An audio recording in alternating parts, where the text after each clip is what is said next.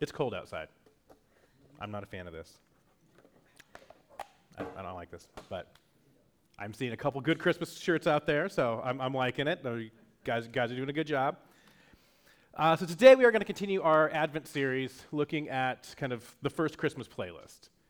Through this series, we are looking at some of these songs associated with the birth of Christ, the first Christmas. Last week, we looked at the song of John the Baptist's dad, and we talked about what it's like to be in a season of waiting, that God is not just sitting idly. God is working in the silence, in the waiting. And so today, we're actually going to jump in the story a little bit to after Jesus has been born, and we're going to look at an interaction he has in the first month or so of his life. So, if you have your Bibles, turn with me. We are going to be picking up in Luke chapter 2, and I'm going to start at verse 25. Now, there was a man in Jerusalem called Simeon, who was righteous and devout. He was waiting for the for the consultation of Israel, and the Holy Spirit was on him. It had been revealed to him by the Holy Spirit that he would not die before he had seen the Lord's Messiah. Moved by the Spirit, he went to the temple courts. When the parents brought in the child Jesus to do for him what was customary by the law. And we're going to pause right there, and we'll continue in a second here. But I want to pause here to focus on just a couple things at the beginning. I really want to know this story. Do you ever have that when something is just alluded to, and I want to know this story? Simeon, the Holy Spirit talked to him and told him, "You're going to see the Messiah."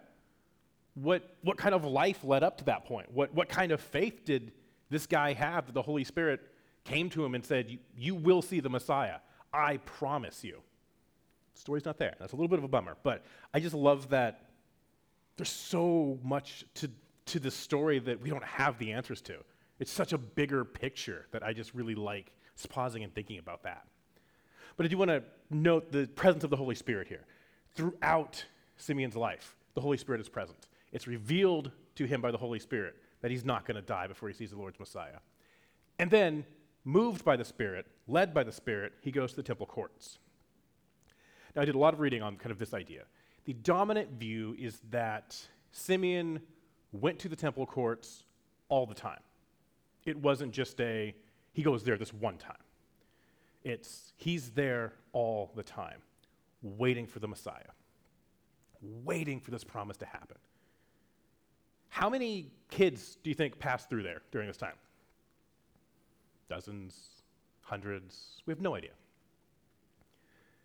But Simeon is patiently waiting there, going to the temple, waiting for the day that the Holy Spirit will say, "That's the one. That child is the Messiah." Now, this kind of begs the question of why is he going to the temple? What is happening at the temple here? Well, as he talks about here, they're going there to do what is required of the law. Two options. First one could be Jesus' circumcision and naming ceremony, which typically happened on the 8th day after birth. And that is kind of alluded to in the passage above, but it's uncertain if this is a continuation of that same story or if this is kind of a jump cut to a different scene. The other option would be 40 days after the birth, there's a purification ceremony that happens. Either one of those is more than likely why Mary and Joseph and Jesus are at the temple. So during this scene, Jesus is either 8 days old or a little over a month old. So either way, real tiny baby. Now, this is the setup, and then finally, Simeon sees the child. The Spirit, Simeon took him in his arms and praised God, saying, "Sovereign Lord, as you have promised, you may now dismiss your servant in peace. For my eyes have seen your salvation, which you have prepared in the sight of all nations, a light for the revelation to the Gentiles, to the glory of your people, Israel."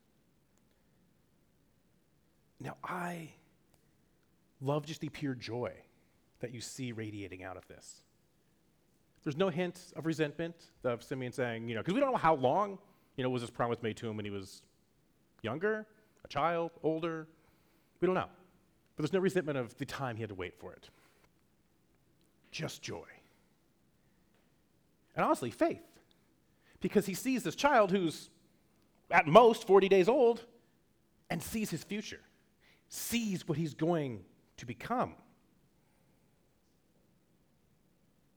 I love this is honestly a great summary of kind of who Jesus is in the gospel right here. So it starts with sovereign Lord. Right away, fully laying out God's in charge of everything. Everything happens under God's direction. Moving into salvation, Jesus. It is God's salvation. Not our salvation. It's God's salvation for us, but it's not salvation we're getting out of ourselves. We're not building it ourselves. It's all from God.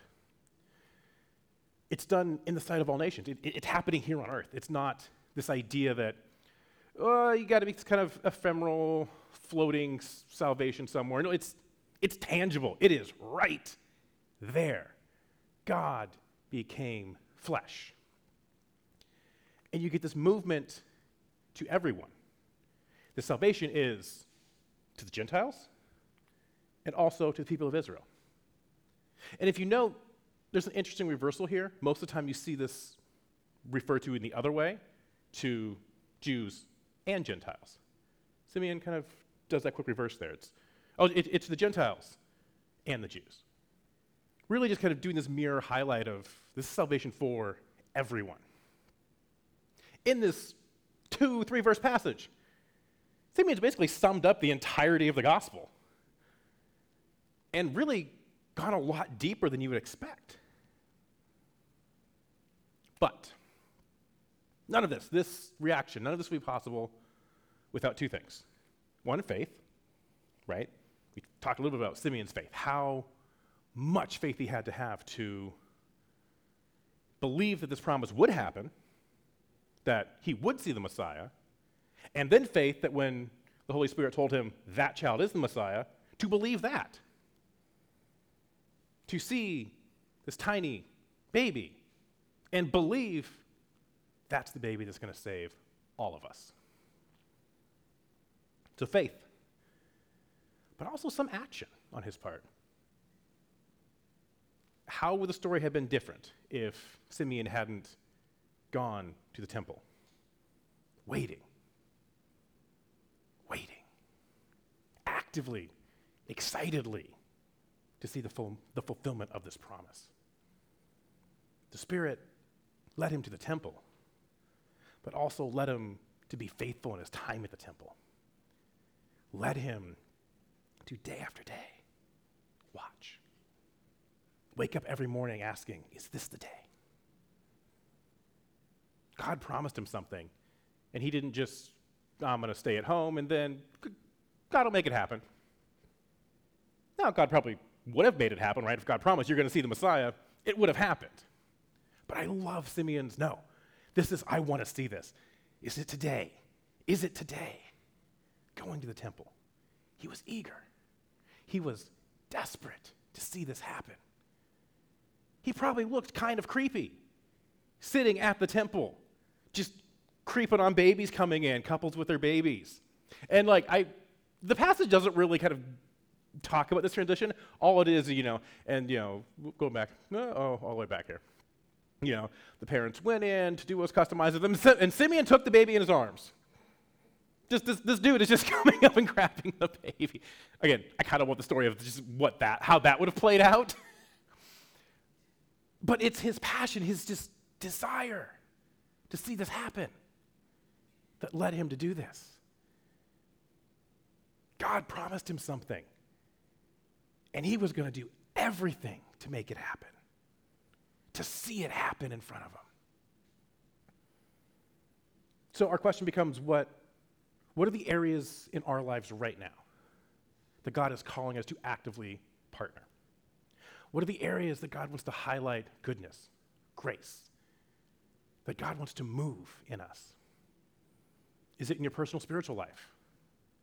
Is God calling you to actively step that up, to spend more time with God, to start a prayer schedule, to start a reading, so whatever it is it there? Is it in your personal ministry area? We talk a lot about being missional. We talk about, like, what is your mission field? What is your mission area? Is that where the Holy Spirit is leading, is nudging? Identify. Dive in further. Is it in relationships? Is it in relationships with your family, friends, coworkers? Is the Holy Spirit nudging you to push those relationships to a deeper level?